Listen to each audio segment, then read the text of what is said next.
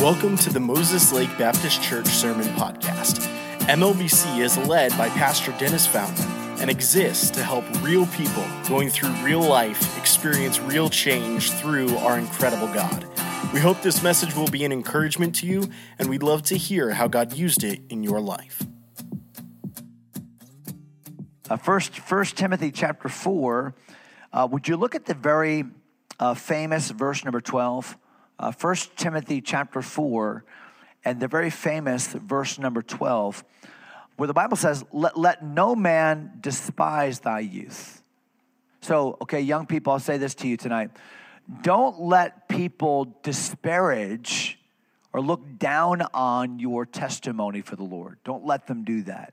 Now, how do you silence the critic? You know, when people would look at a young person and say, well, they really can't live for God. They really can't be a leader for the Lord. They really can't be an influencer for God. How do you silence them? How do you silence people that would disparage young people leading? And the way you silence them is not by arguing with them. The way you silence them is not by picking a fight or getting mad and taking your ball and bat and going home. No, the way to silence them is to live a life that demonstrates to them that you are a bona fide Christian leader. And watch what it says in verse number 12. Let no man despise thy youth, but be thou an example of the believers. Do you know that God sometimes uses young people to be an example to all of us about what the Christian life ought to look like? You say, really? Yeah. I'll tell you this. Some of the best Christians I've ever met in my life are teenagers. Some of the best Christians I've ever met in my life are teenagers. Why? Because a lot of times teenagers, when they get on fire for the Lord, and teenagers, when they have a heart for God, they just go all in. Sometimes if we're not careful, adults, we kind of go half in. You know, we don't really go all, but teenagers have passion. But when they believe in something, when they see something, and it's real, they dive in. And so the Apostle Paul said, so Timothy, don't let anybody despise your youth, but be thou an example of the believers. And then he gives us the areas. Look at that, verse number 12. In word, in other words, the kinds of conversations you have, the words you use, the speech patterns of your life. In conversation, that means your lifestyle itself. In charity, that means in the way that you demonstrate love by giving. In spirit, that's attitudinal. That's the disposition that you emit. In faith, in purity, and we've heard messages on this verse. The point is, teenagers sometimes have a great testimony, and teenagers sometimes make some really great decisions for the Lord. Now, here's my lesson tonight. My lesson is, so then, how do we help them better keep those decisions? How do we help them better go on for God? I can't tell you how many times I've been in a church or a camp service where I've heard somebody say something suspicious like, wow, it's great all those teens made all those decisions. Let's see how long they last. What a horrible thing to say. What a horrible thing to say. It's almost like we are putting a wet blanket on a hot decision almost immediately after it's made. And maybe one of the reasons why teenagers don't keep decisions so readily is because we don't encourage them so consistently. And so how can we help teens keep decisions? And even a better question is this: in what ways can we make connections for teenagers that will help them go on for the Lord? In what ways can we connect teenagers so that they can go on for the Lord? I'm not talking about connecting to teenagers. I'm talking about connecting teenagers, connecting them to things that will help them move on for the Lord. I want to give you 6 tonight. There's many more that I could give you, but let me give you 6 things, 6 ideas, 6 areas of importance where we need to connect teenagers, okay? So we looked at 1 Timothy chapter 4, so, go over one book to 2 Timothy chapter 4. So we looked at 2 Timothy chapter 3. So we looked at 1 verse in 1 Timothy 4, but look at 2 Timothy chapter number 3 and verse number 14. And we're going to read it here in a moment. Just find it. 2 Timothy chapter 3 and verse number 14. 2 Timothy 3 and verse 14. So connecting teenagers. So number one, if you're taking notes, write this down. If I'm going to help a teenager keep decisions, if I'm going to help a teenager live for God, and by the way, this works for anybody. This works for somebody that's new to church. This works for somebody you're mentoring. This works for someone you just led to Christ. This works for anybody. Once a person has expressed a desire to serve God, watch this, in any way, then what is our job as parents, as moms, as dads, as mentors, as pastors, as leaders, as an older, more faithful teenager? What's our job? To what should we connect them? I would say, number one tonight, we need to learn to connect them to the Word of God. Learn to connect them to the Word of God. Getting people attached to, related to, habituated in the Word of God. Now watch what Paul says in verse number 14, where he says, but continue thou in the things which thou hast learned and hast been assured of, knowing of whom thou hast learned them. So Timothy, I'm going to die. Timothy, I'm literally going to die. My ministry is over. If you don't get here quickly, you'll never see me again. And by the way, he was not being morose or morbid. He was simply being honest. He was about to be executed. And very shortly after Paul wrote this letter, they took a sword and cut his head off. True story.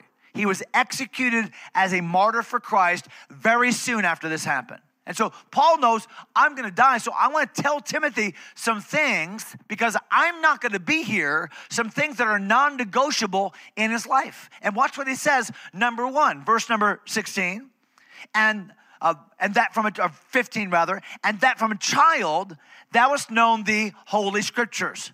Timothy, your mom, Eunice, your grandma, Lois, they used to teach you the Bible. You used to memorize the Bible. You used to learn the Bible from the time you were a little kid. You've known the Holy Scriptures, which are able to make thee wise unto salvation through faith, which is in Christ Jesus. All Scripture, see that in verse 16, is given by inspiration of God and is profitable. Timothy, let me tell you this. I'm not going to be here, but what remains and will remain forever is the infallible Word of God. And Timothy, you must have a personal relationship with the Word of God. You must. You must have a personal relationship because that's the way by which you're going to grow.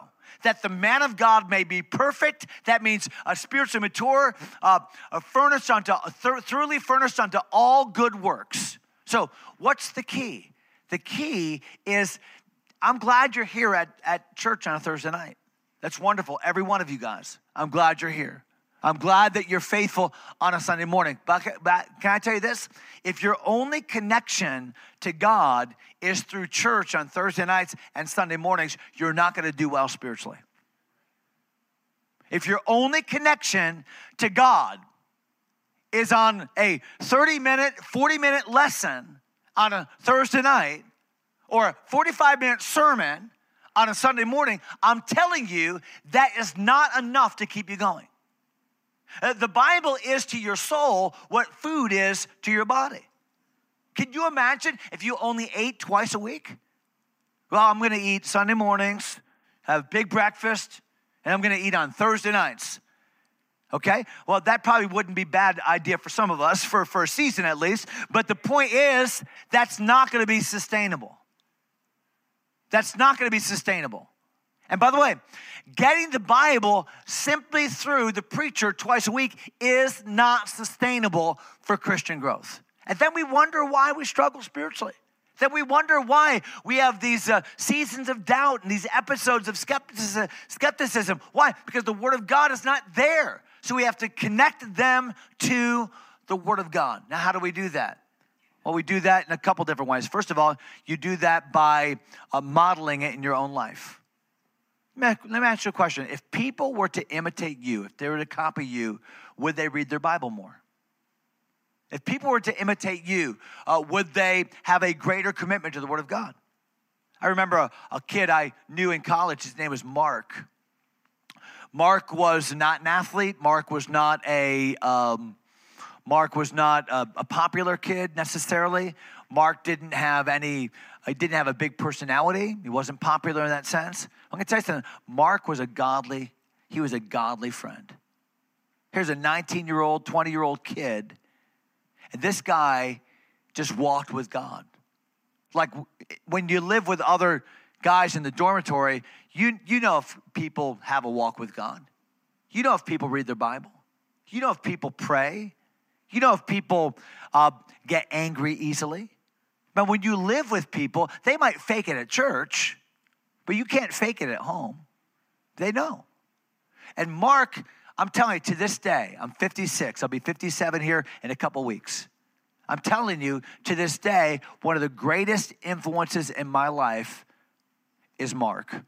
Why? Because Mark challenges me in my relationship with the Word of God. You know that Mark, and I'm not suggesting you do this, you know that Mark, since the time he was 18 years of age, has read his Bible through every single month of his life. That's unbelievable. Every month. He reads his Bible every month. I mean, all of it, cover to cover. It takes him 2.5 hours a day. You say, well, I don't have that time. And that may be true, but I'm going to tell you this. He doesn't watch TV. He doesn't surf the internet. He makes the time. It's the first thing he does. He rises at 4:30. By the time 7 o'clock rolls around, he has finished his Bible reading for the day. I would sit next to him in chapel in Bible college, and he would say to me, the preacher would open the Bible, say, turn to this verse. He'd say, I just read that. Or, hey, I'm going to read that next week. He was 2 weeks away from having read any verse in the Bible at any time in his life. He's 2 weeks away from having read any verse in the Bible at any given time in his life. Think about that. Now, you're going to grow by accident, imbibing that much of God's Word in your life. And I'm saying this, that one of the most important things we can connect teenagers to is the Word of God. And yet, in so many youth groups, you'll see it tomorrow. In so many youth groups, it's almost like the last thing we're connecting them to is the Word of God. It's like we feel like the way to reach this generation is more fun, more activity, more events, more programs. And I'm for all those things in their place. Yeah, let's go ride a roller coaster every now and then. Let's go out and do some hiking. Let's have some competition. That's all well and good. But listen, if it doesn't feed to a time with the Word of God, then what are we doing? And we need to learn to connect teenagers to the Word of God. So I'd say number one tonight, as we're connecting teenagers, number one, connect them to the Word of God. All right, number two, would you look at 2 Timothy chapter 1? You're right there in 2 Timothy. Look at 2 Timothy chapter 1. This is so important. And verse number 5, where the Apostle Paul says, when I call to remembrance, now don't miss this, the unfeigned faith. And what does that mean? That means, Timothy, one thing I like about you is that you're real. Unfeigned means not faked. Have you ever met somebody who's fake? You know, they're one thing on the outside, but they're different on the inside, right? Or they're one thing with one person, but they're different with this person. That's called two-faced, right? We've all met people like that. And truth be told, we've all been like that a little bit at some points in our life. Okay, so what Paul said to Timothy is, Timothy, one thing I love about you is you have an unfeigned faith, and here's why. Because I saw that in your grandma, Lois, and in thy mother, Eunice, and I'm persuaded that in thee also. So Timothy, you have an authentic faith in God, and that authentic faith you have started in the lives of your mom and grandma. I mean, that's where you got it. You learned it from watching them. So, number one, connect teenagers to the Word of God. But watch this. Number two, connect them to their parents. Connect them to their parents. Now you say, well, wait a minute, Pastor Skelly, you're not understanding, kind of the nature of our teen ministry. Sometimes I've done this lesson for numerous churches in conferences or youth workers seminars. And sometimes people will come to me and say, well, Pastor Skelly, that point really doesn't fit my teenagers, because you understand most of my teenagers have broken homes. And what I say to that is, so did I. So did I. You know, when I grew up, my dad and mom got divorced when I was a kid. My mom was a single mom. I got a stepdad when I was 10, and he didn't go to church with us. And he'd take his daughter, my stepsister, to the Catholic Church, and we'd go down to this church. And so I understand a little bit. You know, I didn't grow up in a cookie-cutter home. By the way, if you have grown up in a home, young people, where your mom and dad both love the Lord, and they try to train you, that's a bonus. That's a blessing. But understand, in youth ministry, our job is not to take kids away from parents. No, our job is to help them be a better child, a better son, a better daughter to their parents. See, my job is not to replace mom and dad. My job is not to say, well, you know, my teenagers would do a whole lot better for God, but their parents are the biggest problem. No. That's a wrong philosophy of youth ministry. You say, well, how can I help a teenager have a better relationship with his mom and dad if his mom and dad don't even know the Lord? How can I help a teenager have a better relationship with his mom and dad when his mom and dad don't even want to come to our church? How can I help them? And you know what I always say to that? That's the easiest. That's the easiest teenager to help. Now, I don't know the teenagers that are here tonight. And by the way, thank you for coming. I don't know which one of you have, well, I guess I do know a couple of you, but I don't know which ones of you have moms or dads that go to church and which ones don't. I know a couple of you, okay? But I'll say this. If I had a teenager in my youth group, and I have many in our youth group back in Virginia, if I were to say, hey, listen, here's what I want you to do tonight. Your mom, dad, they don't know the Lord. They don't come to our church. Here's what I want you to do tonight. I want you to go home, and I want you, when your dad asks you to take out the garbage, I want you to stop what you're doing, put your phone down, okay? Put the remote control down, put the computer screen down, okay? Put the game console down, okay? And I want you to stop what you're doing. I want you to look at your dad in the eye, and I want you to say, yes, sir. And then I want you to go out, take out the trash, empty it, and come back in and say, Dad, is there anything else you need? Okay? And then when your mom is loading the dishwasher, would you say, hey, Mom, listen, I know you've had a busy day. Okay? I want you to stop what you're doing, Mom. I want you to let me finish that for you.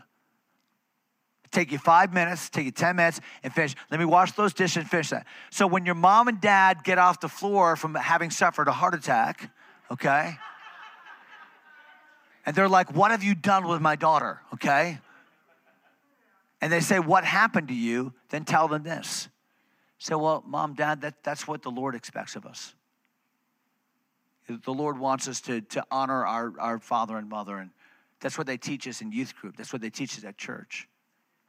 Do you think that would help them have a better attitude toward God? Do you think that would?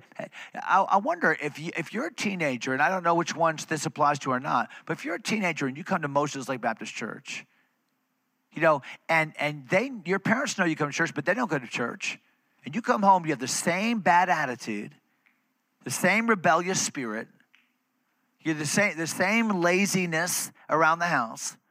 They still have to get on you about the same things. Then what are you telling them? You're telling them, hey, I go to church, but church makes no difference in my life. What you're telling them is church is really not valuable in any real sense. So what do we do as a church? But we need to learn how to teach and train young people to obey mom and dad, to respect mom and dad, to value mom and dad, and let them be used of God as young people in their example to make a difference for the cause of Christ. And so number one, connect them to the Word of God. But I would say number two tonight, connect them to their parents. Connect them to their parents. And I'm sure that you do this, Brother Robert. I'm sure that you do. But it's very, very important to understand in youth ministry that our ministry is not just to teenagers. Our ministry is to mom and dad. Our ministry is to parents, and our job is to resource them.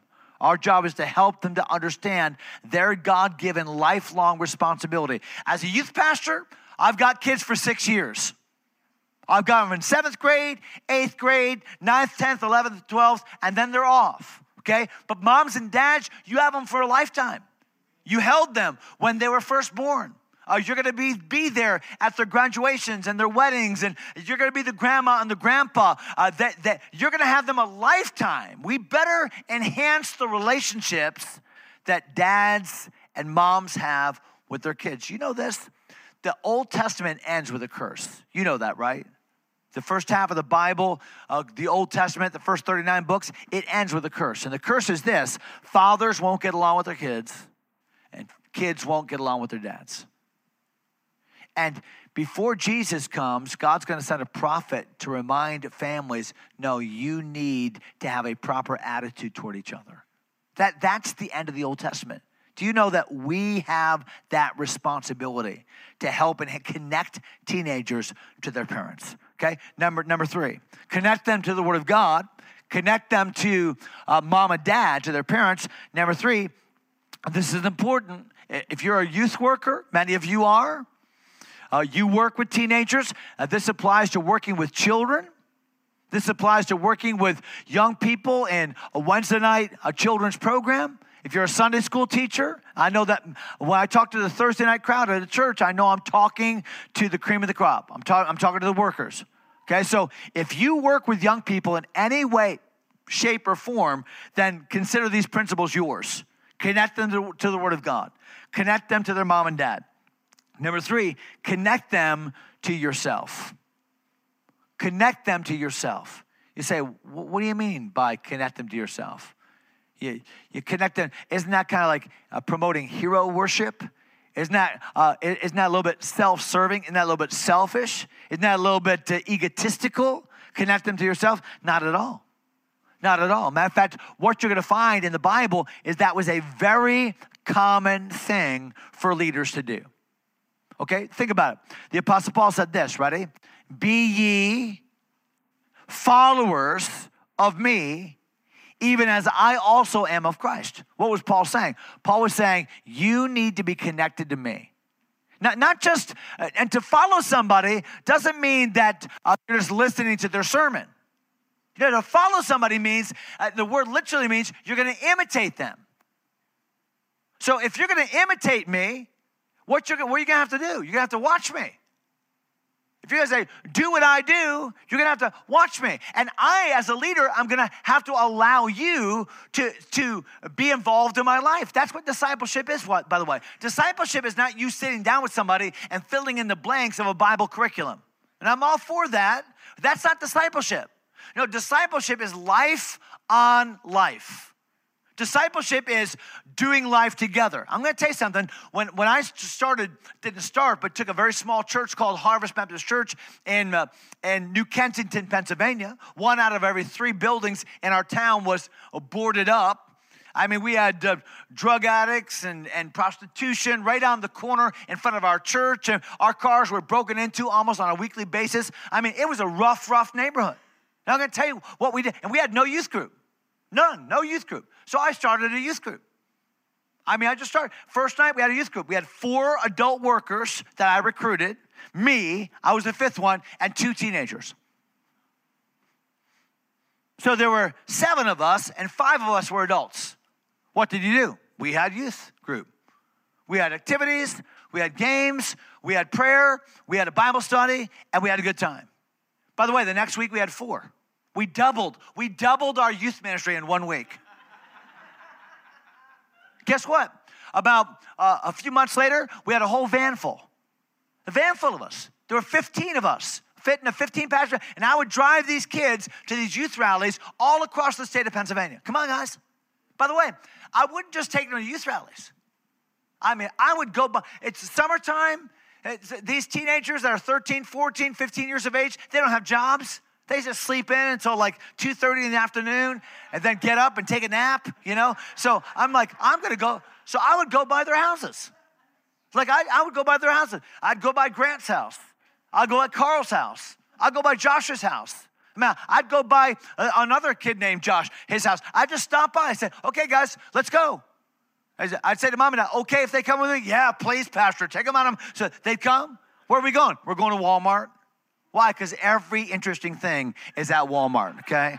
All the weird people just go down. I've seen some of you at Walmart, so don't give me that look, okay? We go to Walmart. Listen, I'm running errands for the church.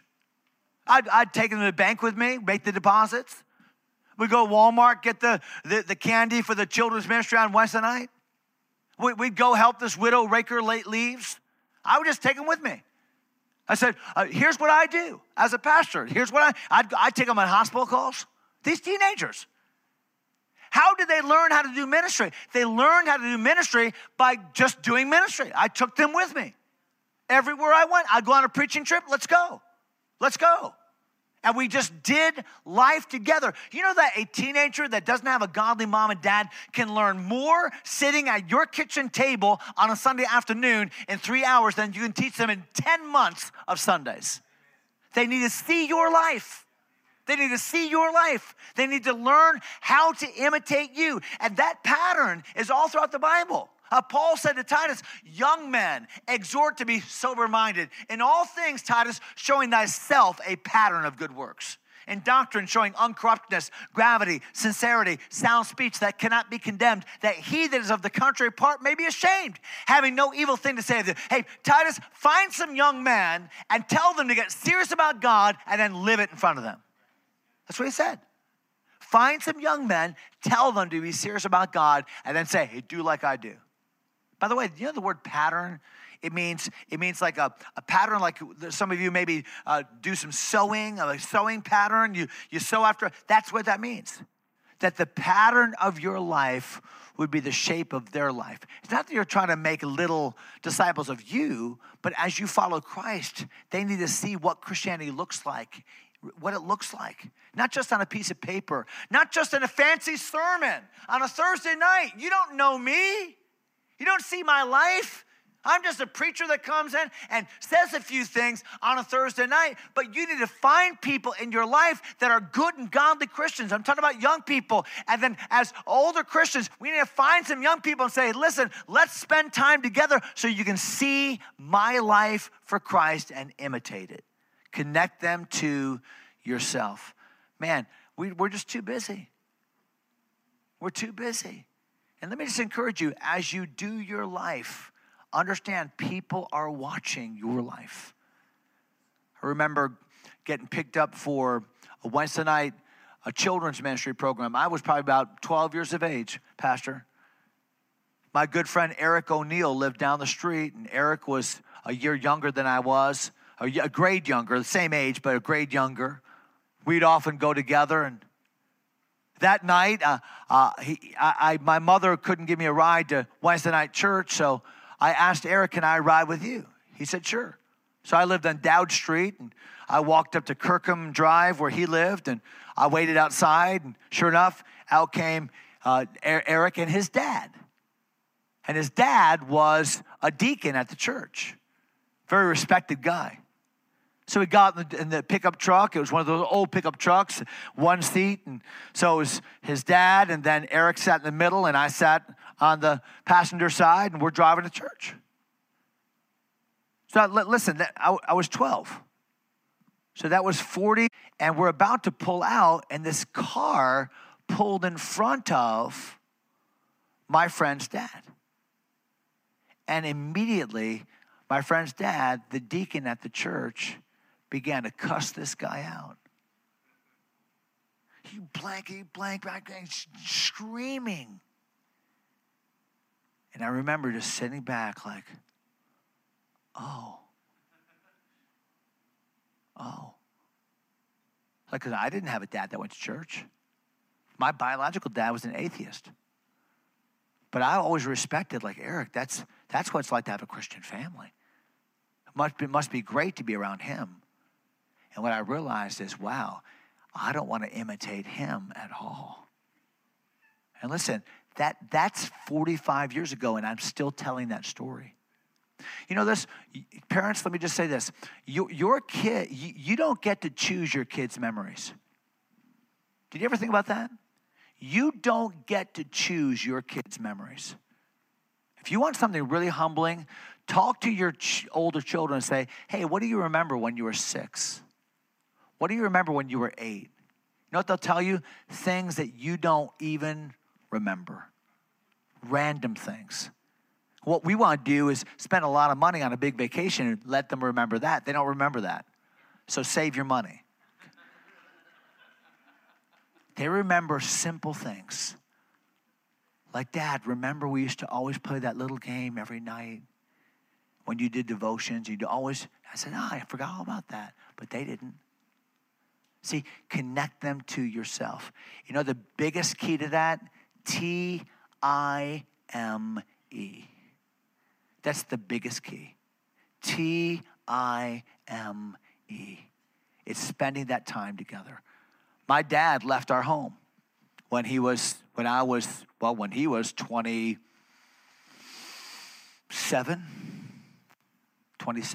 was 3. And I saw him once a year until I was 10. And then I didn't see him again until I was 25.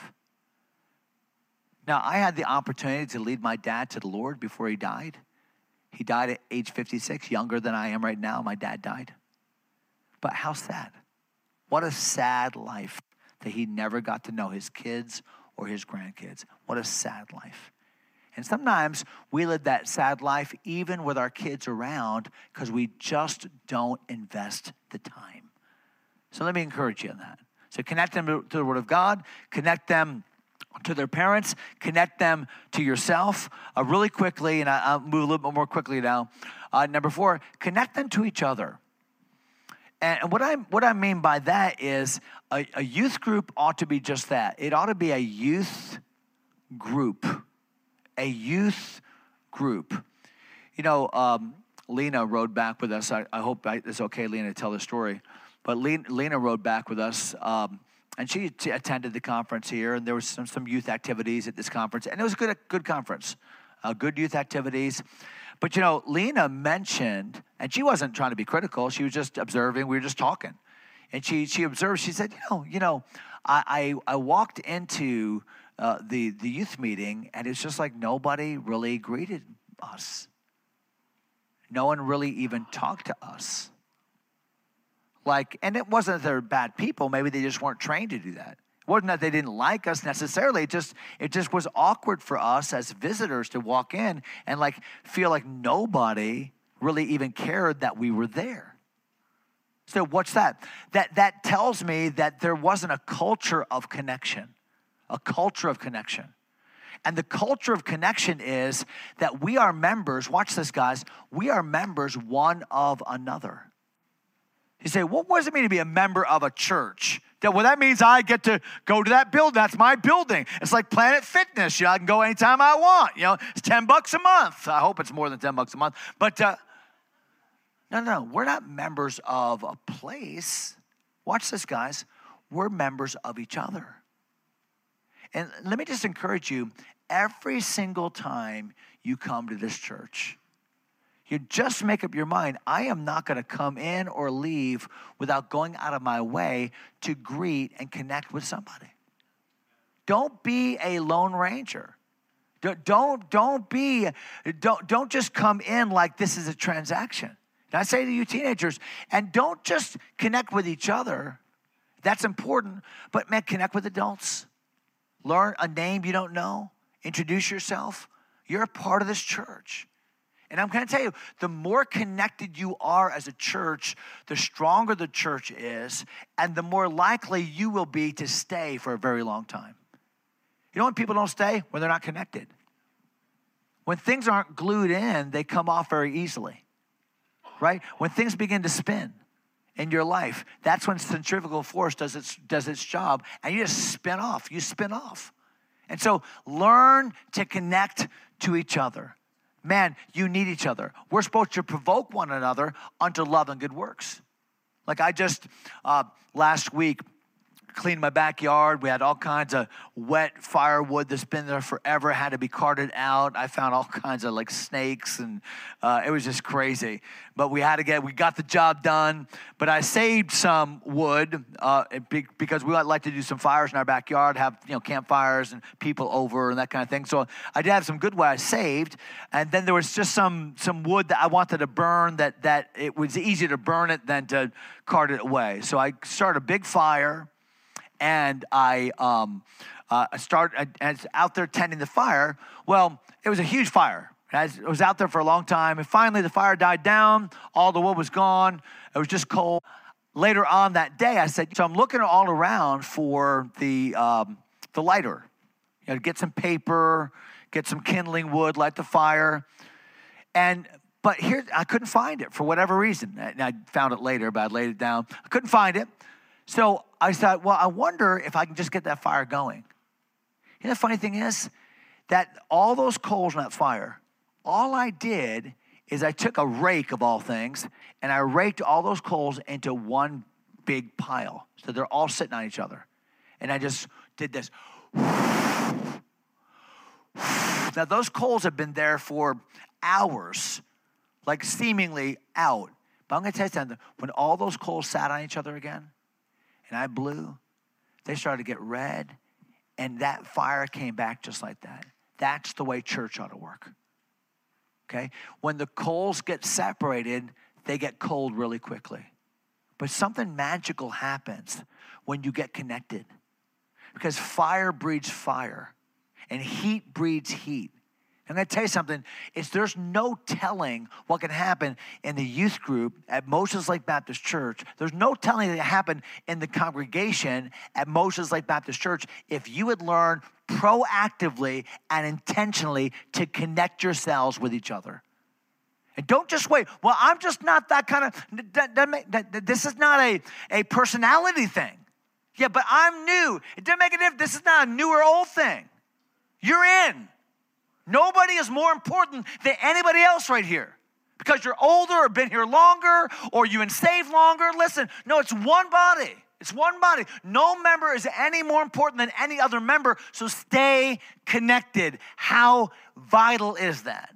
So connected to the Word of God, connected to their parents, connected to yourself, connected to each other. Two last ones, and one will make sense, and I'll just move on real quickly.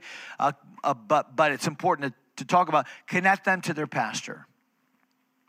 Connect them to their pastor.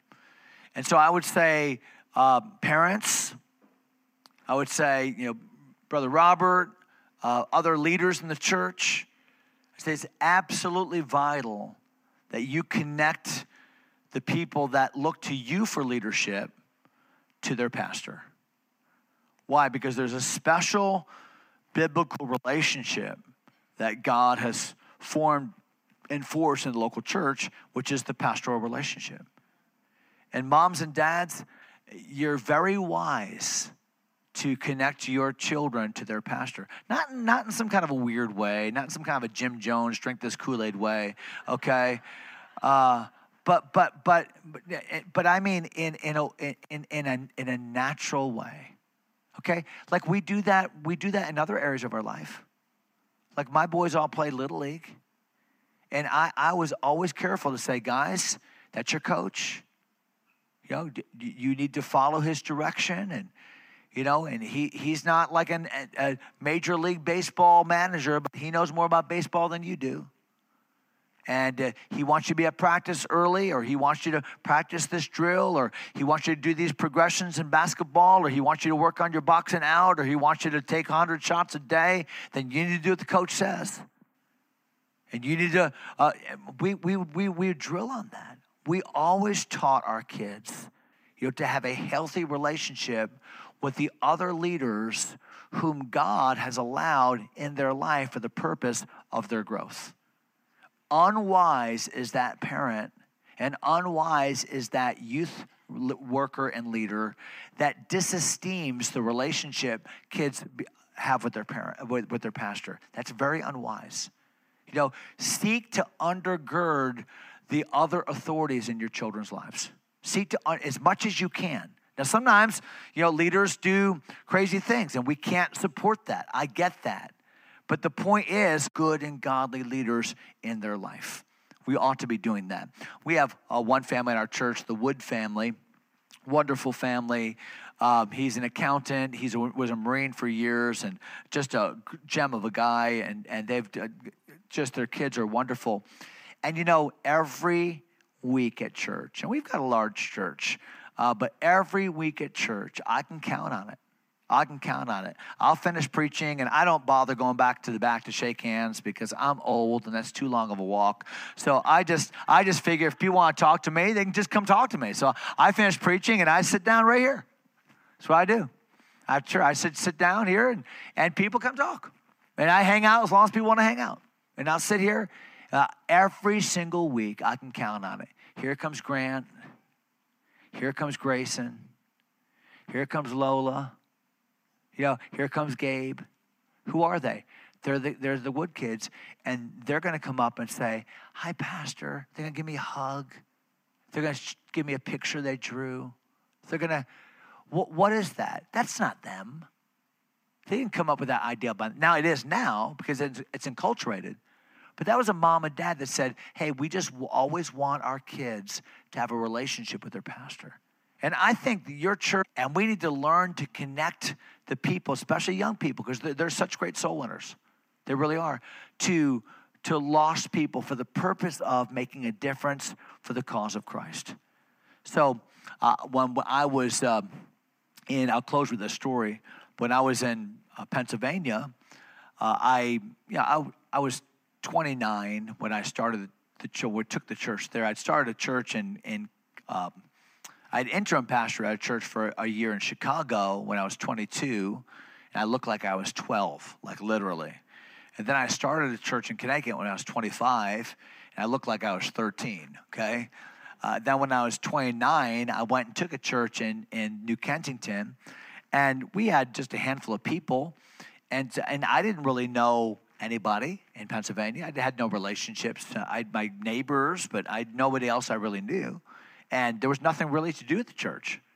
Like there was no Christian school. There was no other ministries. It was just you kind of open the doors on Sunday morning and then shut the doors when the church was over. Sunday night, Wednesday night, that was it. There was nothing else to do.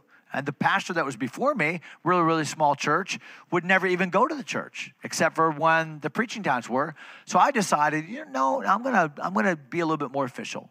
So we would go to church in the morning. I'd start my day at 8 o'clock. I'd stay at church until 4:30, keep my office hours, and then I would take time every day and go out and knock on doors. Like 2 or 3 hours a day, I'd go out and just knock on doors. And here's what I'd say every time. Knock on the door. Person comes to the door. Hi. I always take a teenager with me. Always. Because they were the ones that had time. I always have one of you guys would be with me, okay? We're at the door, and they'd be like, Pastor Skelly, I hate doing this. I know, but we're going to get some ice cream, okay? All right. Yeah. So we'd sit at the door, knock on the door, and the person comes to the door. They'd look at us like we're both teenagers because I look like I was 15 at that point. So I'd say, hi. I said, hey, I just want to introduce myself.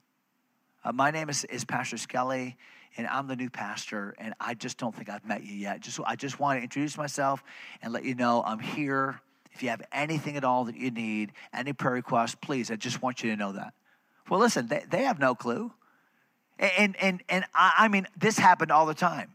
Honey, the new pastor's at the door. They have no clue. They never go to church. They're thinking I'm their pastor, I did that for years. I did for 2 or 3 years, knock on the door. You know what? I just the other day went through, in my mind, the kids that used to do that with me. One of them just called me the other day. He said, Pastor, I just want to thank you for those times when we went out door knocking together and whatever. I said, thank you, Sam. I said, by the way, how's the church doing? He's a pastor in Michigan who started a church just about the same time that Pastor Dennis started Moses Lake Baptist Church. God's using him in a great way. And I went through person after person after person. You know the difference is made? The difference is made as we intentionally make the connections. It's not about rows in a service. It's about the authenticity of your heart and the intentionality of your life in making a difference in the lives of these teenagers and the teenagers that will show up tomorrow. So let's just do this. Let's bow our heads and close our eyes for just a moment. And I'm going to pray out loud. But as I pray out loud, would you pray too in your heart? And ask the Lord, number one, God, would you make me a better mentor?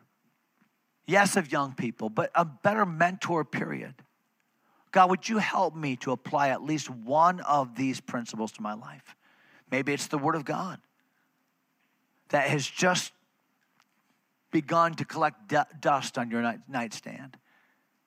Maybe it's a relationship with your mom and dad, teenagers, that just isn't right, but could be repaired so well with just humble submission and love and help at home. Maybe it's just a connection with this church body or the relationship you have with your pastor. But whatever God has touched your life about, when I pray out loud, why don't you pray and tell the Lord about that?